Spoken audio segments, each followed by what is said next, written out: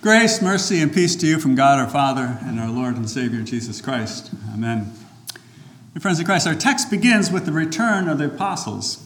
Jesus had sent them out 2 by 2 back in verse 7 of chapter 6. So they went out and proclaimed that people should repent, and they cast out many demons and anointed with oil many who were sick and healed them. But Mark wants to convey more than just exorcisms and excitement.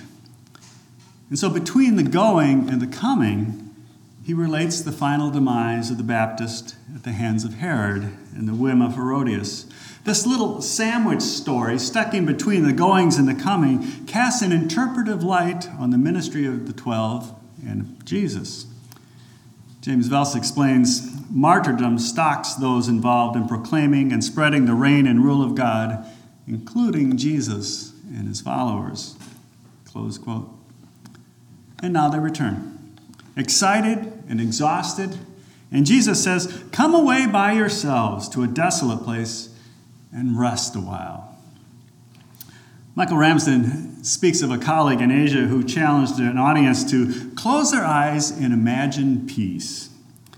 After a few seconds, he invited them to share their mental pictures of peace. One described a field with flowers and trees. Another spoke of snow-capped mountains and an incredible alpine landscape. Still another pictured a glassy, still lake at dawn with the steam rising. After everyone described their mental picture of peace, there was one thing common in all of them: no people. Ramsden comments, isn't it interesting when asked to imagine peace, the first thing we eliminate is everyone else? Well, a funny thing happened on the way to the retreat, to the lake, the beach, the mountains, or in the case of Jesus and the 12, to a spot a little distance down the shoreline of Galilee. The people on foot got there first. Mark writes, now many saw them going and recognized them, and they ran there on foot from all the towns and got there ahead of them. Perhaps the place was known to them. Maybe Jesus' routine of withdrawing to prayer after or before teaching had grown predictable. Whatever the reasons, there they were. Jesus got out of the boat, they were standing there. So what did Jesus do? What did Jesus see? He saw their needs. He saw their real needs. You and I, often lack that capacity. Most of our interactions with people are set in the busyness of the moment, on the job, working with colleagues to meet the deadlines and expectations of those who are in charge, at home, wrangling the kids to get them dressed and loaded and off to swimming or dance or class or whatever it happens to be next on the agenda, or at the store, queuing up to check out or asking questions. In any, if not on all of these, often we only see the surface needs, what it's going to take to get her done. But the real needs, the needs of the heart, the needs of the soul that lie hidden beneath all that busyness, go undetected. Spiritual wounds and open sores, conflicts in the home, husband and wife not seeing things eye to eye, a sick child, an aging parent, conflicts at church, an insensitive comment, an attitude we imagine in someone else's heart. Oh, how often we miss Luther's explanation of the Eighth Commandment, to put the best construction on everything. Those needs, those deep, spiritual, heartfelt needs, often go undetected, unseen, unaddressed. Not so with Jesus. Verse 34. When Jesus went ashore, he saw a great crowd, and he had compassion on them because they were like sheep without a shepherd. Biblical images flood our imaginations of sheep and shepherding. David, the shepherd boy who penned our beloved 23rd Psalm, the Lord is my shepherd.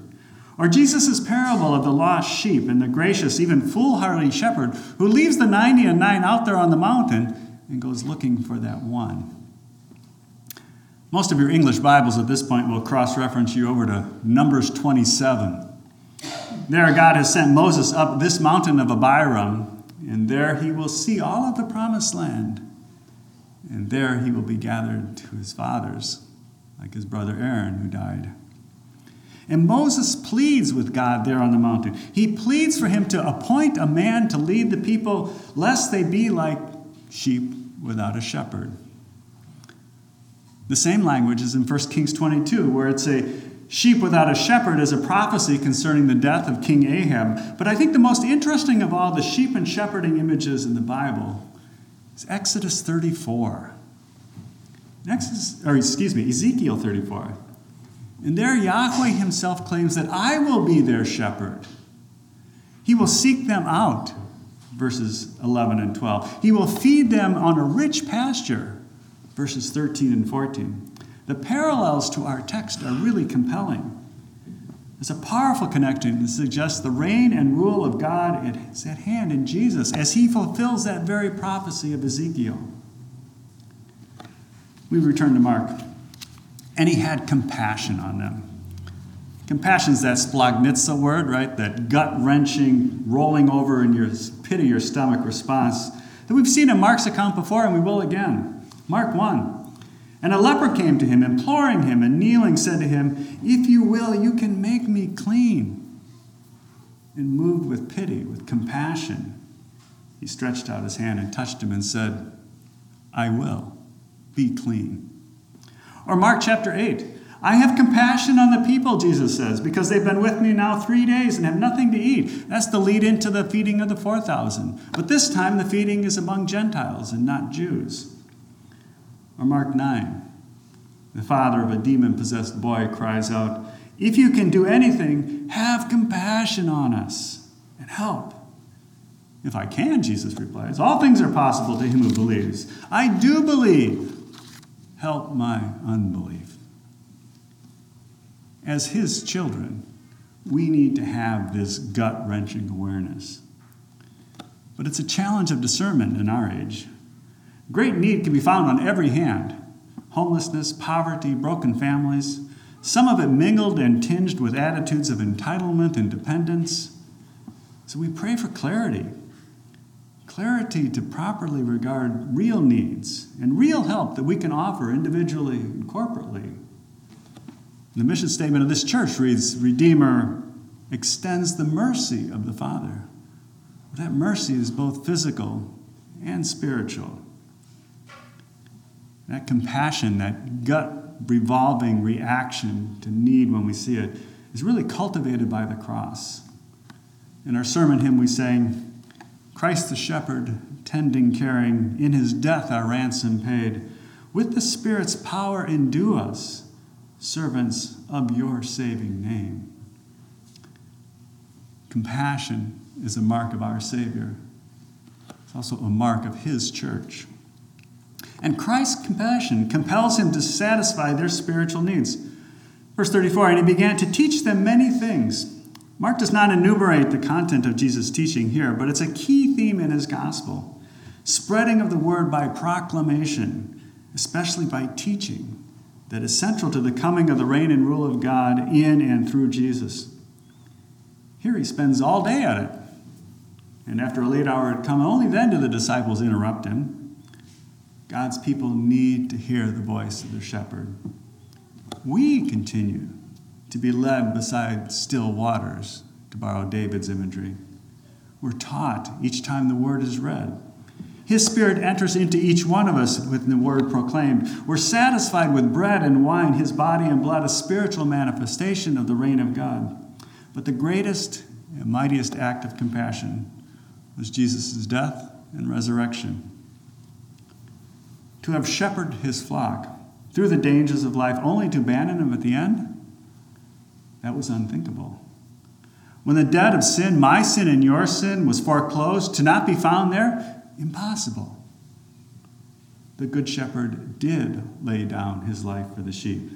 You are redeemed in Christ, and in his resurrection, you too will rise. As the hymn writer puts it, love divine, all love excelling, joy of heaven to earth come down, fix in us thy humble dwelling, all your faithful mercies crown. Jesus, thou art all compassion, pure unbounded love thou art. Visit us with thy salvation. enter every trembling heart. Our souls rest in the wounded hands of our Good Shepherd. But Christ's compassion also compels him to satisfy their physical needs. I mentioned that late hour earlier. Often when I read the story, I wondered, who got hungry first? Was it the disciples who supposedly had come for some R&R? Come on, let's get moving. Let's keep it going. Or was it the people who ran together apparently with no thought for provisions? Either way, there are numerous parallels to the wilderness experience in Exodus. The people come to a desert place on foot. And in that desolate place, God feeds them by miraculous means, and there he teaches them. But the learning doesn't always come easy, does it? We should note the testy exchange between Jesus and the 12. Much of that's hidden in the grammar of the Greek, and our ESV does a great job of smoothing things over. But read that exchange with a little bit of an attitude. What? Go spend 8 months' wages for bread? Would that even be enough for this crowd? We all get cranky when we're tired and hungry. The same goes for all of our needs, not just bread and fish. Go! That's Jesus' immediately quick response. Go and see what you have. Count what God has provided. It's an attitude that's central to our confessions. It needs to be central to our lives. He also gives me clothing and shoes, food and drink, house and home, wife and children, land, animal, and all that I need, he richly and daily provides. Small Catechism, first article. It needs to be part of our way of living. So God provides what?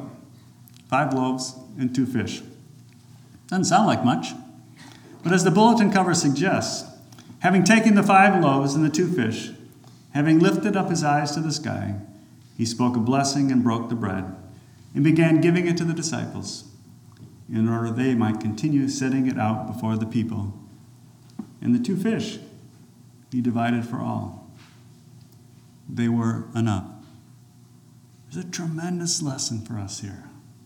God's provision is always sufficient for his purposes. Not always according to our agenda, but God works his will in mysterious ways. For our part, let us pray with St. Paul. Not that I speak from need, for I have learned to be content in whatever circumstances I am. Contentment is a wonderful picture of sheep with a shepherd. Rather, or better yet, sheep with the shepherd. At his hand, by his death and resurrection, our spiritual needs are met. We are justified by grace through faith in him, and knowing this, we trust our physical needs into his hands as well, knowing we have a loving Savior. Jesus meets our needs of body and soul. Amen. Now may the peace which surpasses all understanding guard your hearts and minds in faith through Christ Jesus to life everlasting. Amen.